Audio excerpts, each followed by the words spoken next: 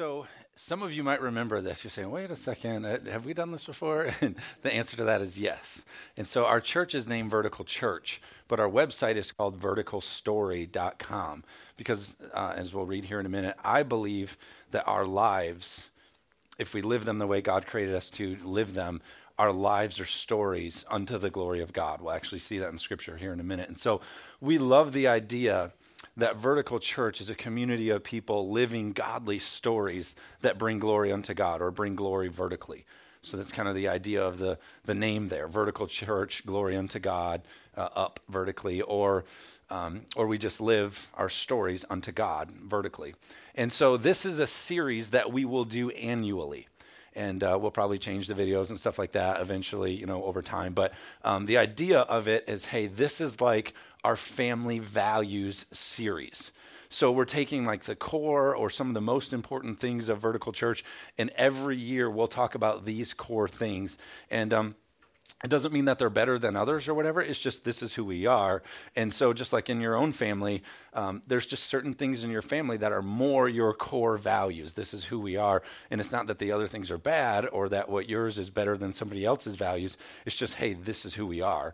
And so the next 4 weeks, so for this month, we're going to talk about this vertical story and our core values. And so one thing I want to put out there to you is you may have saw it on Facebook this week. February the 22nd, we didn't put it in our announcements because I really want to hit it here. February the 22nd, we have what we're calling Kids Hope Sunday. And if you're new with us, you might not know this, but last year we went on a campaign to raise some money to be able to get trained by the ministry Kids Hope. And what Kids Hope is it's a mentoring program that you go and you get trained and you get educated, and it's not as big of a deal as that just sounded.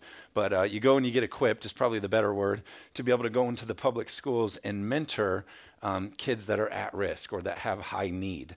And so 1 hour a week you get to go in and you get to help them with flashcards or shoot basketballs or help them with spelling or help them, just read a book or whatever. And so you don't need an education to be able to do it. But on the other hand, you do get to not only assist the student, but you get to kind of help the teachers with a little bit more one-on-one time with these students. And so just this incredible opportunity as a church for us to be able to partner with Kids Hope and be in the community and be in the schools. And because we believe as a church we should live outside of this place. Somebody say amen.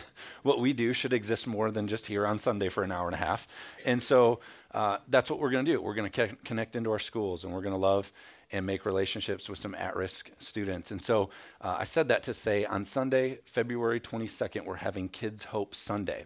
And what's really cool is Kids Hope USA, their headquarters is right here in Zeeland.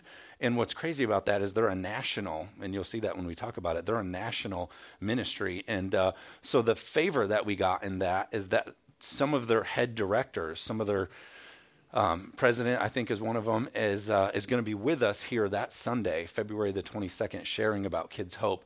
And here's my favor that I ask of you, is some of you aren't going to be able to give an hour. Some of you aren't going to be able to do the mentorship program with your school or because of your jobs or whatever. And so some of you say, well, the Kids Hope thing, that's really not for me. I can't do it. And I still would love for you to be here and really support that day.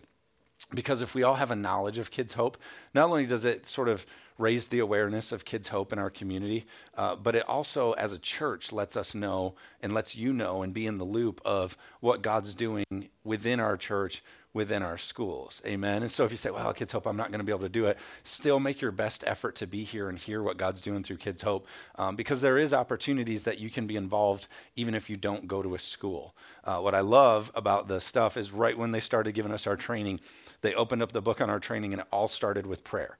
Before they ever talked about going to the schools, or before they ever talked about anything, they started with, hey, you got to find prayer partners and you got to find people that. So even if you don't go to the schools and you can participate as a prayer partner, would just love for you to hear the vision February 22nd here at Vertical. So mark that on your calendar and be with us on that. And it'll be a big deal. So for us, that's part of one of our values is ministering to the next generation. I think it's so important for us to be able to reach down, but then also reach up. I think, too many young generations think they know it all and they figured it all out, and they don't reach up and connect with the older generations just as often as older generations say, oh, those young whippersnappers, they don't know what they're doing, and they fail to reach down. But here, one of our values, we want to be a multi-generational church. We want to be a church that connects those two and works alongside, because it takes all kinds. Somebody say amen. And so Kids Hope is just a big part of that here as a fundamental of our church. And so a thought that I had this week, we were in training. It was in this room, and we're sitting here in training. And again, Kids Hope is all about the kids. It's all about raising, mentoring kids who are at risk. And the biggest thing they talk about is faithfulness. You know, these kids, they're at risk, and they have people in and out of their life, and you need stability, and you need somebody who can love on them and connect with them. And without getting into the sermon, I'll just or their sermon, which is coming up in a couple weeks, without getting into their stuff, little things make a huge difference. They told a story about how one of the mentors is out on the playground with one of his kids that he's mentoring, and the kid was just going down the slide, up and down the slide, up and down the slide. But the mentor was there at the end of the slide, like, "Hey, you did that so good. That was awesome. Oh, you," and just speaking life into him and speaking life. But what began to happen on the rest of the playground was all the other kids started to line up at the slide. And all of a sudden, the biggest thing to do on the playground was go down the slide. Was it because the slide got faster? Was it because no, it's because there was life being spoken there. There was connection being made. And so it's all about the kids, and this thing is all about the kids. And so what's awesome about Kids Hope is it's a partnership exclusively between a church and the schools. That's just how it's designed. So we're in this training, and the first day of it, they're telling us some of the legal stuff about the separation of church and state. So they have a graphic up here on our TVs, and they got a red line down the middle, and they had spots all over the room where you had to walk to a certain place to answer the question. So there was like a yes here, a no here, and a maybe over here. And they say, you know, thinking about the line between separation of church and state, they said if a child asks you to pray for his lunch at school, at the public lunch, are you allowed to do that? Like, are you allowed to pray for that student his lunch if he asked you to? And so the group all divided up, and we weren't sure, and we didn't know, and so we all divide up. And so the answer from the instructor, he says, you know, could you, since he asked, pray for him? The answer is probably yes, you probably could. He said, but as Kids Hope Ministries, which is international, and as us having sort of a key into the school, we have to decide, is it worth praying for his lunch? Is jeopardizing our program in the school worth, losing all this? Like praying over his lunch, is it worth jeopardizing this thing? So I'm kind of sitting here going like, okay, this is going to be interesting to watch how this plays out. And so there's about 50 other people in the room from all over. We had people from Alaska, Georgia, just all over the place. And so I'm listening to everybody talk or whatever, and this one guy says, well, like real ego, real puff, his chest out, just, well, I'll tell you what I would have done. I would have prayed for that boy's lunch, and then I would have went down to the principal, and I would have told him I prayed for that lunch. Okay, I get what you're doing with the boldness and standing up for Christ, and I get that. But I also get what you're doing with your attitude. So he says, I would go down to that principal, and I would tell him, and the instructor says back to him and says, hey, the thing about that is, don't you think maybe the principal would feel like you're poking at him, or, you're trying to maybe push an agenda? And he says, well, isn't the other side pushing their agenda? Shouldn't we be in there pushing our agenda as a church? Shouldn't we be in there poking and pushing? And I just sat there like with my hands in my face, just thinking like, church, like Christians. I love you, and I am one, and I believe in the church, but there are some times that you drive me crazy with this stuff. So I let it go for the day. I was like, okay, and the guy had a good answer, or something about, hey, we're not there to evangelize. We're there to mentor students. We're there to love on kids. And if we love on students and love on kids the way that we're supposed to, evangelism will be happening as a product of that. Somebody say amen. So the next day, we have this big board up here, and there's these sticky notes, and they're putting all these questions up on the board. And one of the practices for Kids Hope is so two things you have to do. You have to send home a permission slip to ask the parent if it's okay for you to mentor their student. So that's the first relationship made. They sign a waiver and say, yeah, my kid can partner with Kids Hope. The second one is you can send a flyer home that says, hey, are we allowed to invite your student to participate in events that we may have? So for us as a church, that would be our way to be able to invite students that we're mentoring to church or to a VBS or to our program or whatever, which is a bonus. That's great. We'd love to be able to invite kids to church and all that kind of stuff. So the guy writes up on the board, he writes up on the sticky note, he writes on the thing, he says, hey, I've already been screened and I've already been matched with a student, and that student has already signed the first permission slip for me to mentor them. But if they don't sign the second permission slip, am I allowed to get rid of that student? And I was like, oh my gosh, did that just happen? Was that really just said? And it just like right away, I'm thinking, how many churches in town, not this town, I'm just saying how many churches in town have this idea of, hey, if the need in our town is not willing to come here, can I dump them? How many of our lives we go, hey, if the need isn't willing to be just like this and just like this and just like this, can I dump them? It's really easy for us to say, oh, pastor, preach, you should be loving. But how many times in our situations do we get challenging situations, hard situations that we go, look, this isn't the way that I wanted it, so can I dump them?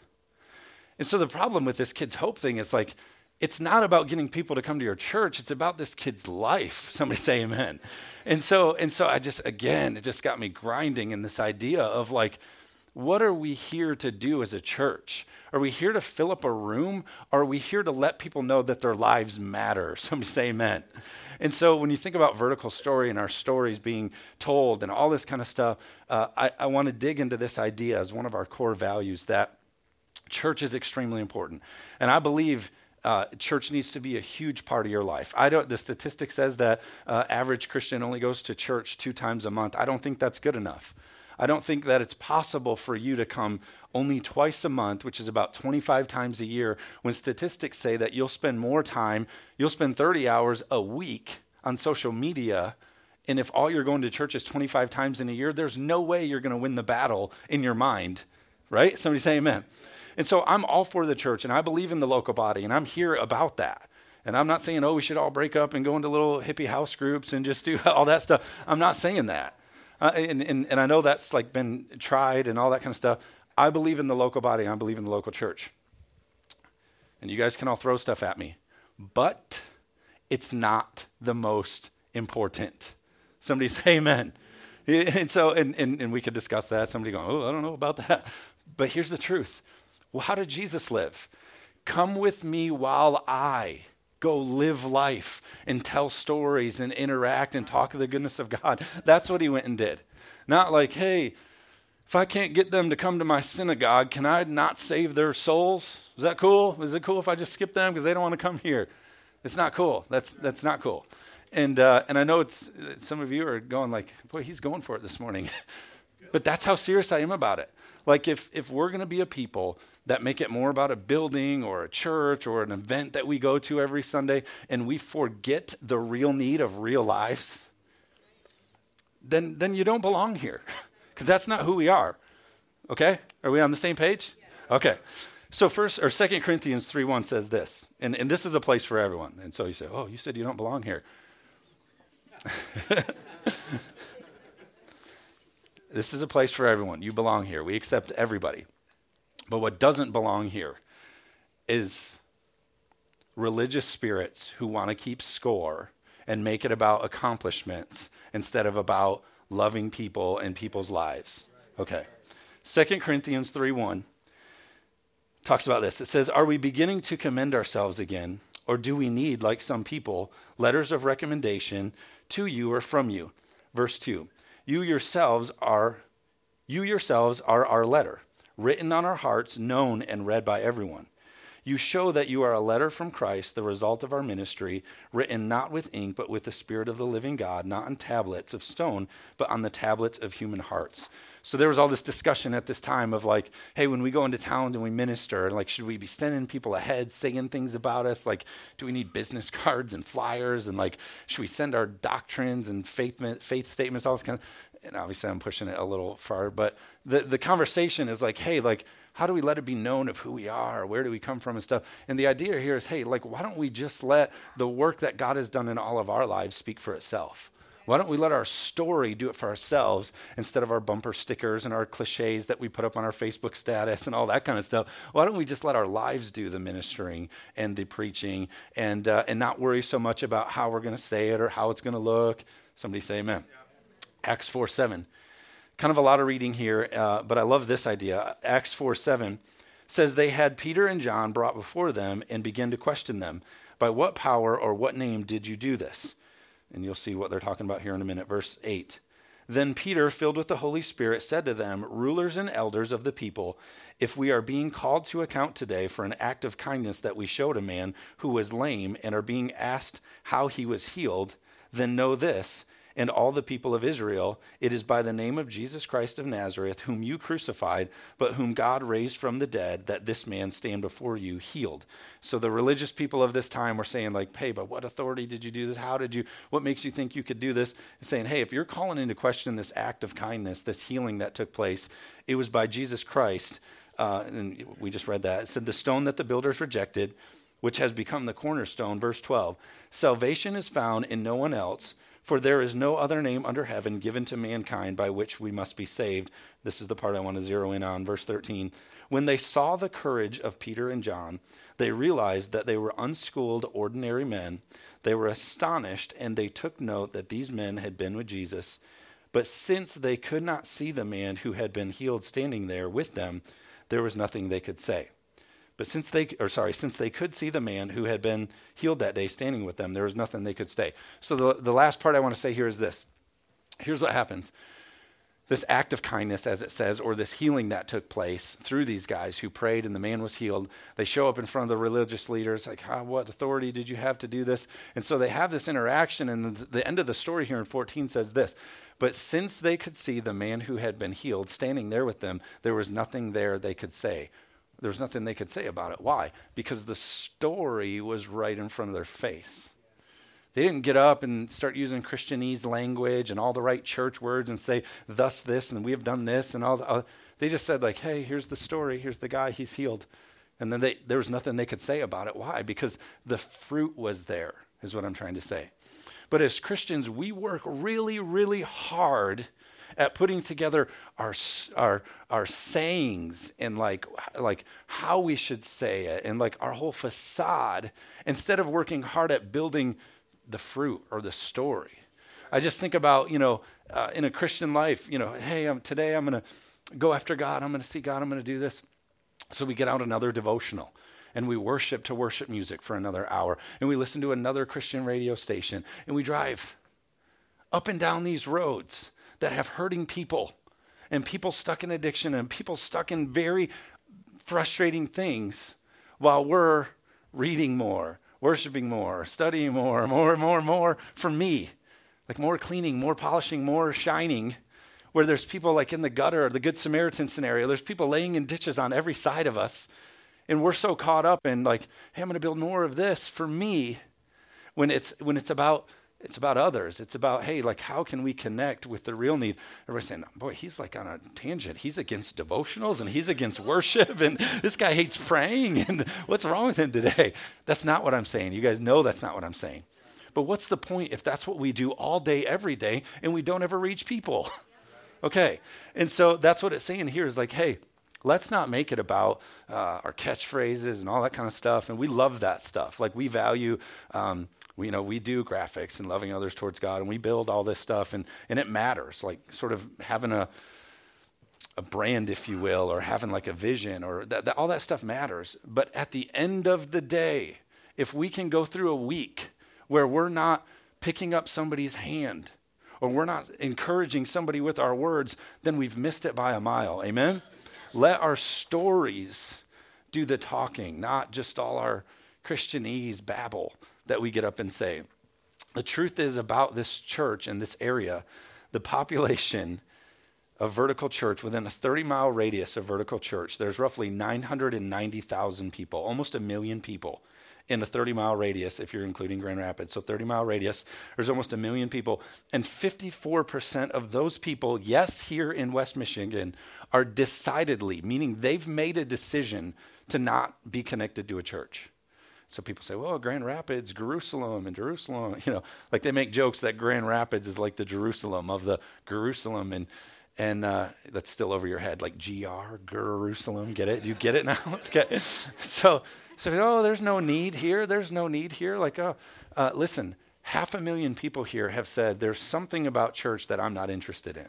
And I would bet if you started talking to them, a lot of them would say, well, I've gone to church and all I saw was people polishing themselves more and more, getting more pretty, more for themselves. And it didn't really affect my community. If Vertical Church closed today, no more Vertical Church, would our community even know? That's a question we have to ask ourselves every day. If you as a Christian left your everyday environment, would people even know that something spiritual or significant has changed in the atmosphere? That's the question we have to ask ourselves every day and I'm not talking about being perfect and being right and having the Bible memorized and giving every answer. I'm not talking about any of that kind of stuff. I'm talking about being a person who loves others, even when, they don't have it all figured out. Like, I don't want to be the person who says, hey, if they don't do it just the way I want it to be done, can I dump them? Can we not participate in their life? Lives matter to God. Amen? So 500,000 people need Jesus. And what I love about this idea of Kids Hope and other things is where this guy got it wrong was if we go into the schools and we love kids the way that we're called to love kids, then it's preaching Jesus and use words if necessary. Like it's that whole saying of like, we don't have to go in there and preach the gospel, go in there and live the gospel and the kids will be evangelized. Let's show the kids how much we care. And that whole saying of people don't care how much you know until they know how much you care. That's where we are as a church and as a people entering into our community. I love this thought. People may never read a Bible, but they'll read you. So preach well, represent the Bible well. And I'm not trying to put pressure on you for how you live and how you got to be perfect. But what I'm saying is, again, I'm being redundant, but too often we say, I've read the Bible, I've done some worship, I've done my devotional, I'm good, I've done it. And those are all things for you. As I say, well, no, that's for others. Yes, it's for others. Again, I know I'm like sort of being the devil's advocate here. Those things are good. They empower you and they equip you to help others and reach others. All of those things are important. But it's just too bad that most of the time that's where we as Christians stop. Amen? Like, who would agree? Like a lot of times we just, wait, I got this. And it's not enough. I love this. John 13:35. By this, everyone will know that you are my disciples. If what? If you love one another. If you love one another. What I love about David, the scripture says, hey, David, you have a heart like mine. God said about David, that guy, he gets it. He's got a heart like mine. And I never thought of it this way until I was doing a little more reading on David this week, actually. And I thought about it like this. Maybe what he was also saying there, and I have some other thoughts about David, but maybe it was this too. Maybe it was because David was a person who would follow God wholeheartedly into the giant, but he would also 100% wholeheartedly follow God or trust God or be diligent and be obedient all the way to sheep droppings. And so oftentimes in Christianity, we go, well, I've walked with the Lord for a while and I'm growing in God and I'm doing this. And we grow and we get more puffed up. And all of a sudden we get to this elite status that say, because I've gotten here, I should only be participating in the elite stuff of God. And those people over there can do the sheep droppings and I can't get down and be a part of that. But Jesus noticed everybody. The scripture, tax collectors, he walks along. Not only does he say like, hey, tax collectors. Here's the thing with tax collectors. Their voice was so void in their community. They were like the mob. People were just, the tax collectors are the worst. Their testimony couldn't even hold up in court. Even if they saw a crime, they couldn't testify about it because they were such crooked people. And so the worst of the worst, like, oh, tax collectors. And Jesus comes along and says, hey, tax collector, come with me. Come follow me. Come be a part of what I'm doing. Noticing the worst of the worst. We also know the story of Zacchaeus. He's up in a tree. Jesus is with all his people ministering. He's like, hey, that guy up in the tree, you, Zacchaeus, come with me. Why? Because Jesus could be here, but he would also very often come over here and sit and feast and spend time with the hurting, not to get them over to here, like, hey, come over to church. I got to get you over to the synagogue. I got to get you to the temple. No, because he really cared about being with them there. Somebody say amen. Why don't you stand to your feet? We're going to pick up on this next week. So if you don't like it and you don't come back next week, that's fine. Yeah, we'll pick up on it next week because I'm really passionate about it, because I feel like God is tilling the ground in the heart of Vertical Church to live this,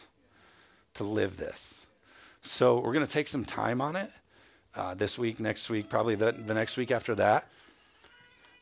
But what's incredible is, aside from the schools, aside from the fact that it's another generation, if we can do this, especially starting in our schools and our community and stuff, I think then it goes up. I think it sort of starts over again. I think that's how these generations start tying, is when we stop making it about our accomplishment list. The rich young ruler comes to Jesus, hey, I've done everything perfect, and I'm rich, and I got everything all put together. I've got it all just right. And Jesus says, hey, okay, you want to come do it? Okay, go sell everything. Go get rid of all of your accomplishments that you have confidence in, because you've made it about that. And I'm making it about being, hey, let's go in and notice and love people and connect. And of course, that's sort of my spin on that. But that's how we want to be. It's not people that say, hey, we've walked with the Lord and look at all our accomplishments. I've done this. Let's be people that say, like, I want to get back in there. I want to notice people. I want to love on people. Amen? Let's pray. God, we love you so much. We thank you for everyone in here. But I just pray that this morning, this is the beginning of hearing from you about your heart towards others.